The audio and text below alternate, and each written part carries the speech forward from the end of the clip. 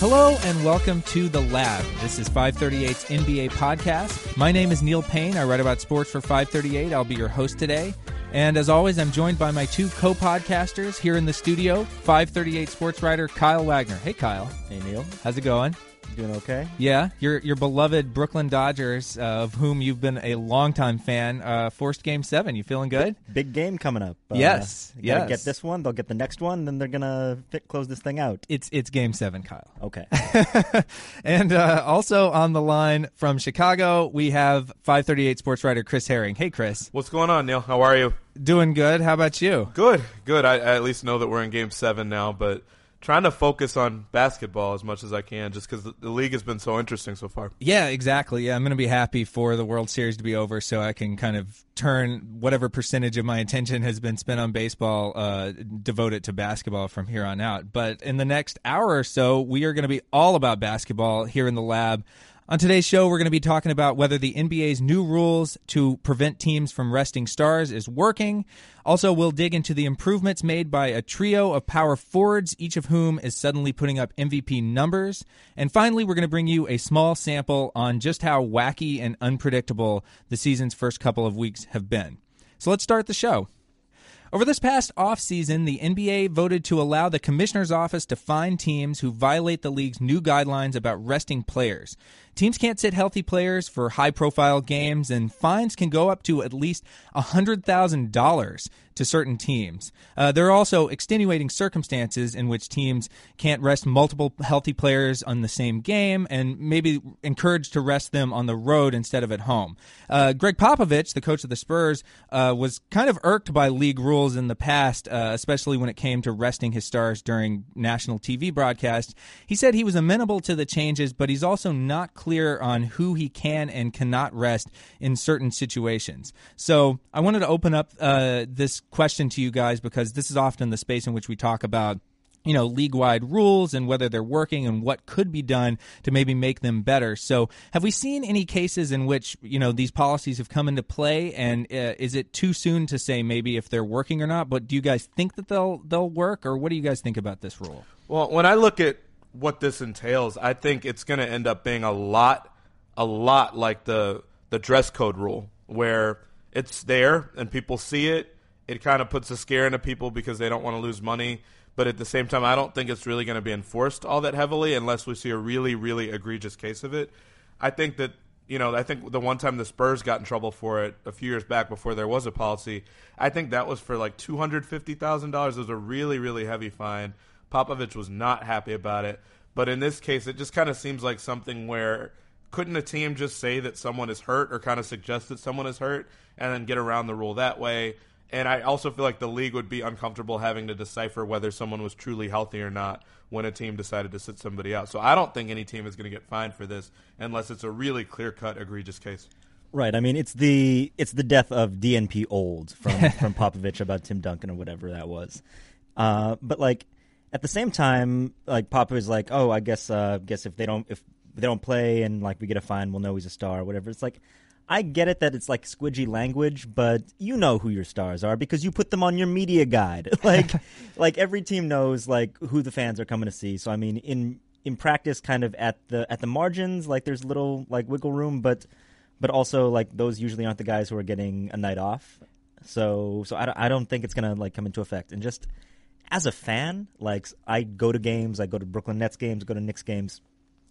I would never buy tickets to the Spurs. Like, this came up a couple years ago, like, where I was like, oh, I'm going to a lot of games this year. I haven't seen the Spurs. They're in town. And I was like, of course I'm not going to go see the Spurs. And, like, sure enough, no one played that night. Yeah. Because why would they play against the Nets?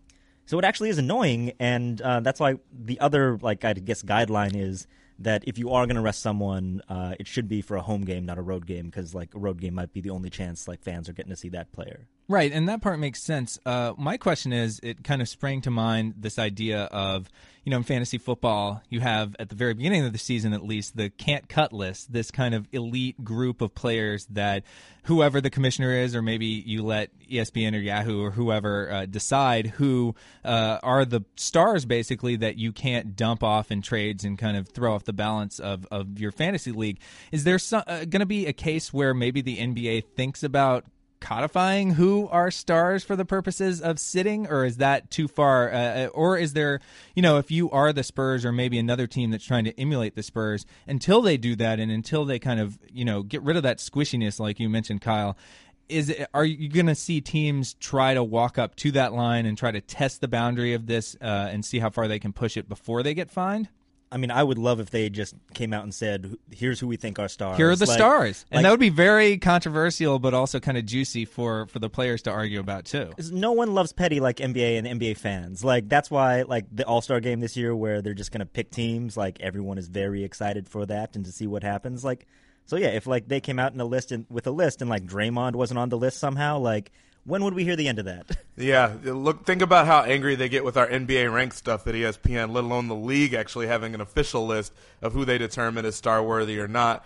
But beyond that point, too, I mean, the thing that made the Spurs so interesting about this every single year is that a lot of times they win without their stars playing anyway. And so that question comes into play. If you win a game without your stars, how do you really have the right to fine them for not playing their stars when they were good enough to win without them and they're just giving them a night off?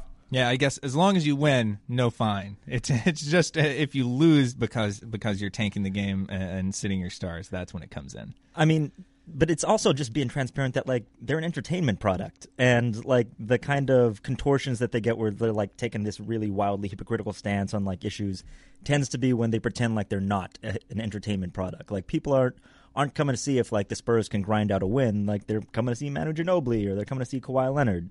Right. Okay, so let's leave it there. That'll be something that we keep an eye on throughout the season. Probably talk about it when the first Greg Popovich fine comes in for flouting this rule. We're going to move on and talk about a trio of power forwards having MVP-type seasons, but first, let's have a word from our sponsor. In need of great talent for your business but short on time? You don't have to get lost in a huge stack of resumes to find your perfect hire. You just need the right tools, smarter tools. With ZipRecruiter, you can post your job to over 100 of the web's leading job boards with just one click. So you can rest easy knowing your job is being seen by the right candidates. ZipRecruiter puts its smart matching technology to work, actively notifying qualified candidates about your job within minutes of posting, so you receive the best possible matches. That's why ZipRecruiter is different. Unlike other hiring sites, ZipRecruiter doesn't depend on the right candidates finding you, it finds them. No wonder 80% of employers who post on ZipRecruiter get a quality candidate through the site in just one day. And the easy-to-use ZipRecruiter dashboard lets you manage your hiring process from start to finish all in one place.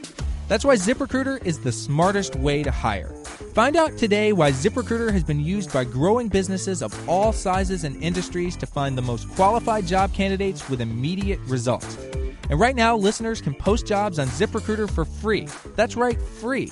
Just go to ZipRecruiter.com/thelab. One word.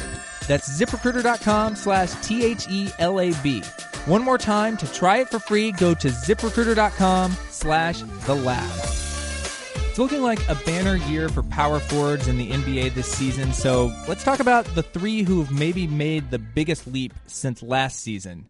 And by whom I'm talking about Blake Griffin of the Clippers, Aaron Gordon of the Magic, and Kristaps Porzingis of the New York Knicks.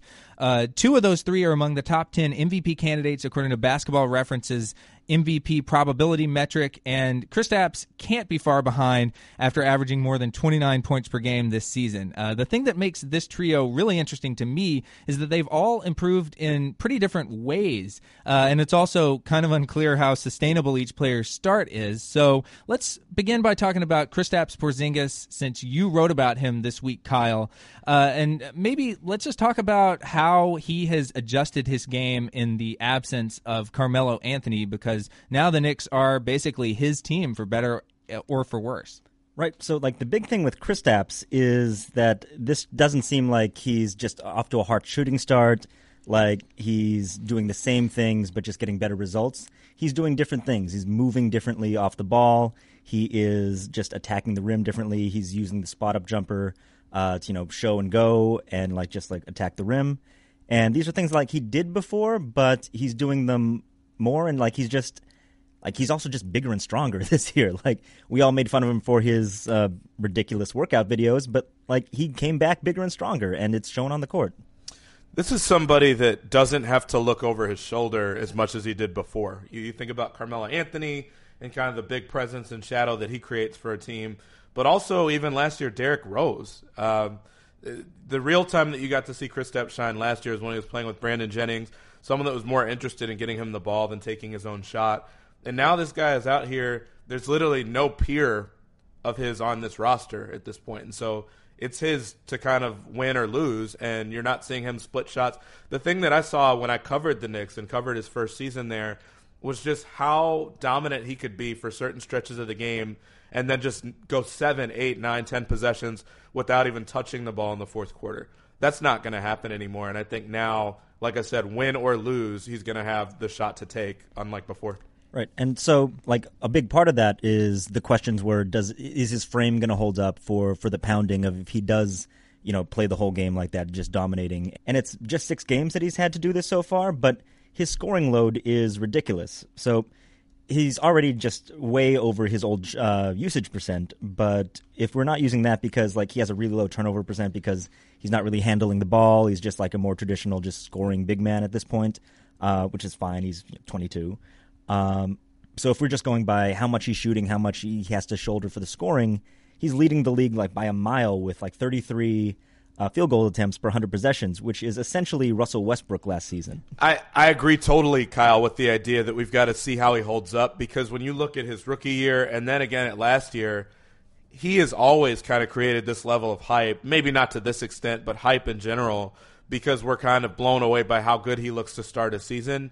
But he's still really adjusting to the lengths of these seasons, because over in Europe he wasn't having to do this. And frankly, with this sort of usage, it's going to take more out of him to be able to do it every night. He slowed down so much in the second half of each of his first 2 seasons and just didn't really have as much left in the tank. Numbers fell off, wasn't able to really push guys around as much. And so that's what I'm interested to watch, is how long can he hold this sort of play up. 5 out of 6 to start the season is really impressive with 30-point games, but I'm curious to see how long he can hold up like that. Yeah, and it's pretty incredible to see that level of usage out of not a Russell Westbrook, not a perimeter ball handler type of initiator type, but out of a forward who, like you said, Kyle, isn't doing a lot of ball handling. In fact, he's actually doing less ball handling than he did last year in terms of, he's only averaging 34.8 passes per game according to player tracking data versus 40.8 last year. And yet he has this enormous hike in usage rate, and it's basically all just extra shots. He's not turning the ball over more, which is pretty incredible too. And he's become more efficient in his shooting. Yet he's also not shooting any more threes, which we'll talk about. Some of these other guys that we mentioned are changing their game in that way. He's just taking a lot more shots at the rim, and he's getting to the basket a lot more than he used to be. And it's easy to forget that he is just 22, and we would expect a player who kind of came in as more of a raw, not as strong as he projected to be for his frame player, grow into a role where he could maybe take more of a pounding and attack the rim more. Yeah, and so him getting all those shots at the rim, just getting into better positions this year, is again part of just him being like stronger, being more aggressive into the establishing deep early in the possession. But it's also his teammates just looking for him more and finding better ways to get it to him. So in the game against Boston, which was his one bad game so far, where Horford basically shut him out, the Celtics really tried to get the ball out of his hands. They tried to they fronted him a little bit, but really they just like shoved him out of the paint. And what the Knicks started doing was just like lobbing the ball like 20 feet in the air and just like letting Kristaps like gather it, and like that's your entry pass. And last year that wouldn't happen. They would just say, okay, the ball's not going to him. Like he's shoved out there. We're gonna swing it and see what Melo has to do. And this year they're just being like, okay, we have a giant 7'3" guy. Let's find some way to get the ball to him, and they're doing that.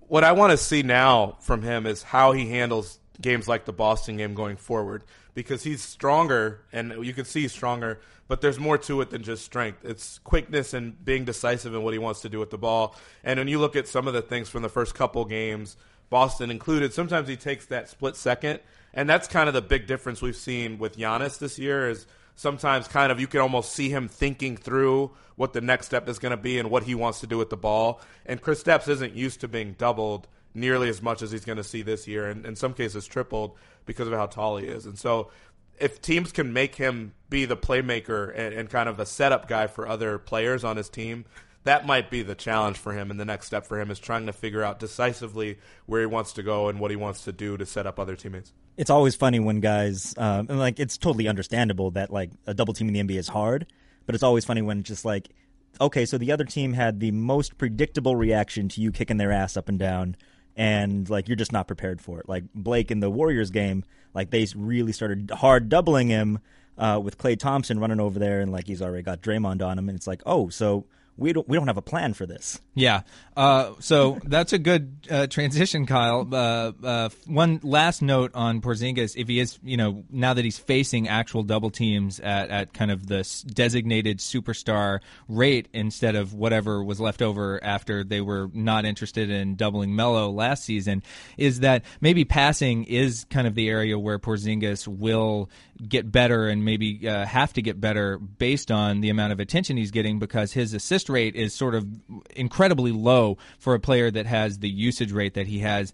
It's 5.2% this season, and that's just microscopic compared to some of the other players in the league. Yeah, it's the difference between being Hassan Whiteside and like even a Boogie Cousins, who like just, it hasn't shown out in the wins, but like he just does much more for you. Right. So let's move on and talk about a player who actually does have that passing component in his game, and you just mentioned him, Blake Griffin of the Clippers. A lot of people are noticing that the Clippers, hey, this team doesn't have Chris Paul, and yet still somehow they're winning, with the exception of Monday night against the Warriors. And so Griffin has kind of elevated himself also into the MVP conversation, and rightly so, based on the way he's played, now carrying this team. What do you guys think is what he's done this season versus maybe last season, and how he's adjusted to not playing with his own superstar teammate that departed over the offseason? It feels like to me he almost has like a clean eating diet with his shot selection this year. The guy has basically just decided, and I've seen this numerically and statistically for years, look, I'm a good shooter from 17, 18 feet out, 20 feet out, from two-point range. Why not just take that extra step back and really perfect the idea of becoming a decent three-point shooter with my foot right behind the line? He's knocking those down at a really healthy clip so far, and he's basically replaced the old shot that he used to take from 19, 20 feet. He was the guy taking the most shots of that type in the league, to now basically cutting those out of his diet entirely. And so replacing that one type of shot with the other and getting the efficiency out of it, but also kind of replacing some elements of Chris Paul's stagnation in their offense. And, someone that is not Chris Paul as a passer, but is not a bad passer at all and is actually a great passer for a big man. They're not losing that much so far without Paul, because Blake Griffin has played so much better without Paul on the court in the last couple of years. And it's been really important for him to be holding that together too, because the pick and roll numbers, and like the Clippers have been the pick and roll team in the league over the last several years, and this year they're just not. The numbers with Blake Griffin, when he's the screener, still very, very good, still near the top of the league. But any other screener, so in the past when DeAndre would set a screen and the Clippers would go through their actions, it didn't matter who was taking the shot, they were still getting very good outcomes. Because you had to worry about the lob, and you had to worry about him just going to the basket and going over the top, right? Absolutely. And it's just Chris was in position to get you that, and also JJ was out there spacing the floor. This year, even with some of the same players like Austin Rivers still on the team, just much worse outcomes when anyone else is setting the screen besides Blake, because Blake has all the gravity. The defenders just are stuck to him in a way that they're not to anyone else, including the ball handlers. Like Lou Williams has not gotten it done so far. They lost Teodosic really early in the season, and he's going to come back, give them some shooting. But none of the other players who just have the ball in their hands have defenders sticking to them the way that Blake does. They're daring the other players to shoot, basically, because Pat Beverly, as decent a shooter as Pat Beverly is, one of my favorite players in the league, if he's the guy that has the ball and it's a decision between staying with him and potentially backing off just a little bit and making sure that DeAndre Jordan or someone else doesn't beat you with the lob, you're going to take it. Gallinari is the one guy that maybe you worry a little bit about as a shooter there. But Austin Rivers, I think his hand has been messed up for the majority of the season. You're not really too worried about these guys beating you. J.J. Redick is the big difference maker there, just someone that constantly had guys in his face and guys sprinting to try to catch him around the perimeter. Not having him there makes a big difference. It'll sound blasphemous, but I kind of wonder on some level long term if the idea of not having Redick there and kind of what he does for the spacing in that offense makes more of a difference given what we've seen Blake is able to reproduce from Chris Paul. Yeah, it does make sense. I mean, if Gallinari is only going to have a 47% true shooting percentage so far and shoot about, 27% from three, that's really going to put a monkey wrench in that offense, I think. Yeah, Gallinari's gotten decent shots. He just hasn't made any of them. And I always bring this up, but Mike D'Antoni called him the best shooter he's ever seen. Whatever. So we don't have to talk about Gallo. But Chris was talking about Patrick Beverley, and the thing about Bev is he's definitely the beneficiary of all that attention that is being given to Blake. But it's not just in the pick and roll in the half court. So Blake has permission to push the ball down the floor. He can start the break. He's always had permission, but everyone does now. But when Blake is doing it, because there's all these cross matches, or just because Blake beats his man down the floor, the opposing point guard is the one who has to stop the ball then. So the point guard will go meet Blake, and Beverley just runs to the corner, runs to the wing, and is just spots open. Of everyone on the roster, Bev seems to be the one who's just best at finding space right now. It's something that JJ used to do for them a lot. Jamal was pretty good when he was there at that. He wasn't shooting as well by the end. So Beverly's filling that role for them that they just don't have on the roster anymore. And that seems like kind of a classic point forward slash, kind of point guard, but defensive-minded point guard who can shoot combo, right? Think about Scottie Pippen with the Bulls and kind of the shooting point guards that those Bulls teams had, or to go to another Phil Jackson team like Lamar Odom bringing down the ball and then, having Derek Fisher in the corner or something like that. That does seem to be kind of a model when you do have a point forward type, and Blake is kind of assuming that role now a lot more without Chris Paul to do a lot of the, the floor generaling, if you want to call it that. Doesn't it seem like the league is just kind of about to be overrun by those sorts of guys Think about all the guys we've talked about as MVP candidates so far, really. Giannis, Blake Griffin. Porzingis obviously has that capability too. We look at these guys that can handle the ball the way they do, and I guess it's a conversation that we've had already about the positionless basketball, but the cross message that they create and the positions that they put defenses in is just kind of terrifying. If you're a point guard and you see Blake Griffin coming down the court, what are you realistically supposed to do other than just foul him? Yeah, I wonder what the reaction from defenses will be to kind of counter that if you do have this glut of point forward types. Those were always the players that growing up, that's who you wanted to be. That it makes sense that there would be so many players trying to emulate that now in today's game, because that's sort of what we all grew up on. It gets to a point where the answer has to come from scheme instead of personnel, because you can't get new players into the league fast enough to counteract this thing. And so we went through for Tibbs, we went through the switching defense now and everything.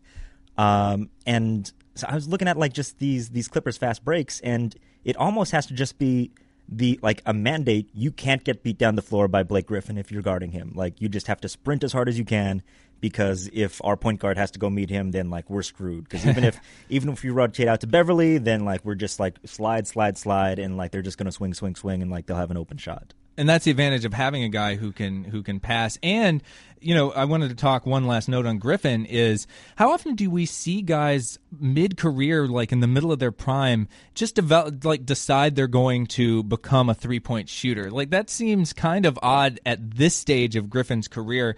So many years in, he's 28 this season, and yet he wasn't really taking that many threes as recently as 2 years ago. Only 3% of his field goal attempts were from the outside. He kicked it up to 12% last year, and then now, I guess, in this new look Clippers scheme, he's been allowed to take more than a third of his shots from the outside, and it's worked so far. Yeah, I mean, it's a new thing that big men are just being asked to stretch the floor more. So the New York Times had a very good story on Timofey Mozgov, who is shooting threes this year. He's only at about one a game, so he's not quite at Brook Lopez level, where he just had taken, I think, 30 threes for his whole career and then took 350 some last year. But this is a thing that's been going on. Coaches have been begging guys to just take that extra step back. And, Kevin Garnett always threatened to, but, never quite got there. Amari always threatened to, never quite got there.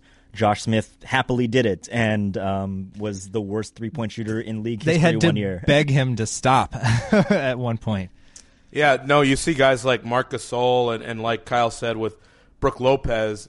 I'm kind of wondering how guys get this good at it so quickly. There's other people that I'm looking at that seem like good candidates for it. Here in Chicago, Robin Lopez, reporters have joked with him like, well, your brother figured out how to do this. When are you going to do it?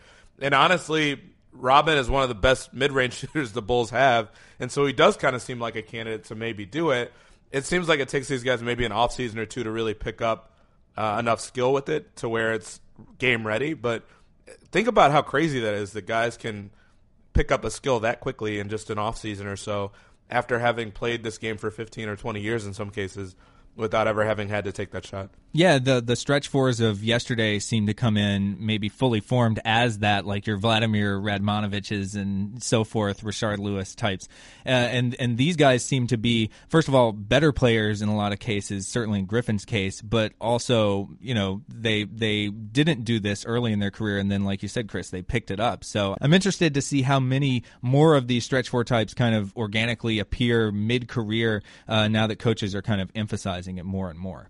So let's move on to the last player that I wanted to talk about, and he is the leader of the Orlando Magic, who are tied for the Eastern Conference lead right now at 5 wins and 2 losses, and that would be Aaron Gordon, who is a player that is kind of doing a mix of all of the two different things that we talked about Porzingis and Griffin doing. He's taking more threes. He's also knocking down a lot of threes in maybe an uncharacteristic and unsustainable way, but he's also being used as more and more of a trigger man in their offense and to great effect. So I'm curious what you guys have observed from Gordon so far and how sustainable we think that not only his play is, but maybe also the Magic as one of these surprising teams in the East so far. Gordon to me is like he's doing some things differently, but like the big thing is he's shooting 4 threes a game and making 60% of them, which is just not going to happen. That's not going to hold up. No, he shot far fewer over the rest of his career and was like a 28% shooter. So I mean, while the other two are just doing things differently and like the results are telling, this is just like let's see what happens to the whole rest of your game when it's not being propped up by this ridiculous shooting that the defenses now have to respect, but.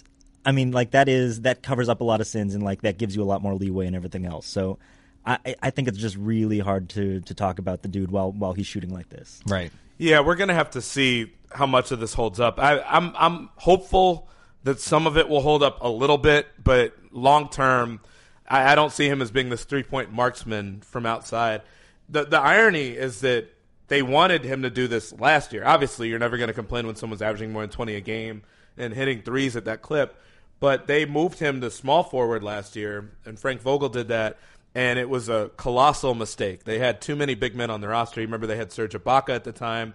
They were trying to run Gordon out there as the 3, Ibaka as the 4, Vucevic as the 5, and they just got mauled with that lineup. It prompted them really early on to say, we can't afford to keep Serge Ibaka. Let's trade him for whatever we can get. And so they make that deal, and it kind of reshaped the roster. They're able to put Gordon back at the 4. I wrote some stuff last year about how his dunk rate, obviously, is one of the best-known dunkers in the league from his All-Star game performance or All-Star weekend performance, and he couldn't even really get to the basket to dunk last season because the floor was just so clogged. They had way too many bigs in their lineup. Biyombo was there getting a lot of minutes with him as well. And so it's good to see him doing this. I'm just hopeful that he can sustain some of it. Even if he doesn't do all of it for the whole season, he's still a good player, and it's still the sort of progress that you want to see your young players making, that the Magic haven't had a young player make this sort of step in a long time. Yeah, the Magic, I think we talked about this going into the season, that they were this group of basically raw players that they'd been hoping for several seasons that they would just one would make a breakthrough, or if they were lucky, a couple would make a breakthrough, and that they could actually make a step forward that way. And it does seem like in some ways they have. They've gotten Gordon, Evan Fournier also playing a lot better, and Jonathan Simmons, who I think was kind of an NBA nerd favorite when he was with the Spurs, now getting maybe an expanded role with the Magic this season. So maybe even if Gordon's shooting goes backwards, maybe the Magic can do something. I don't know. I'm always excited about teams that seem like they could be on the cusp if they have, players have breakouts and make the East more competitive. Just we talked about it going into the season about how bleak things look. They look a little less bleak now, and maybe the Magic are a big part of that. The only thing, I mean, they obviously have been playing without Elfrid Payton, who also kind of contributed in some ways to the lack of shooting on the floor. And so I wonder if not having him there and giving more of his minutes to other people, obviously Simmons being one of them, that they just have the floor a little bit more open, and if that helps them just a little bit on offense.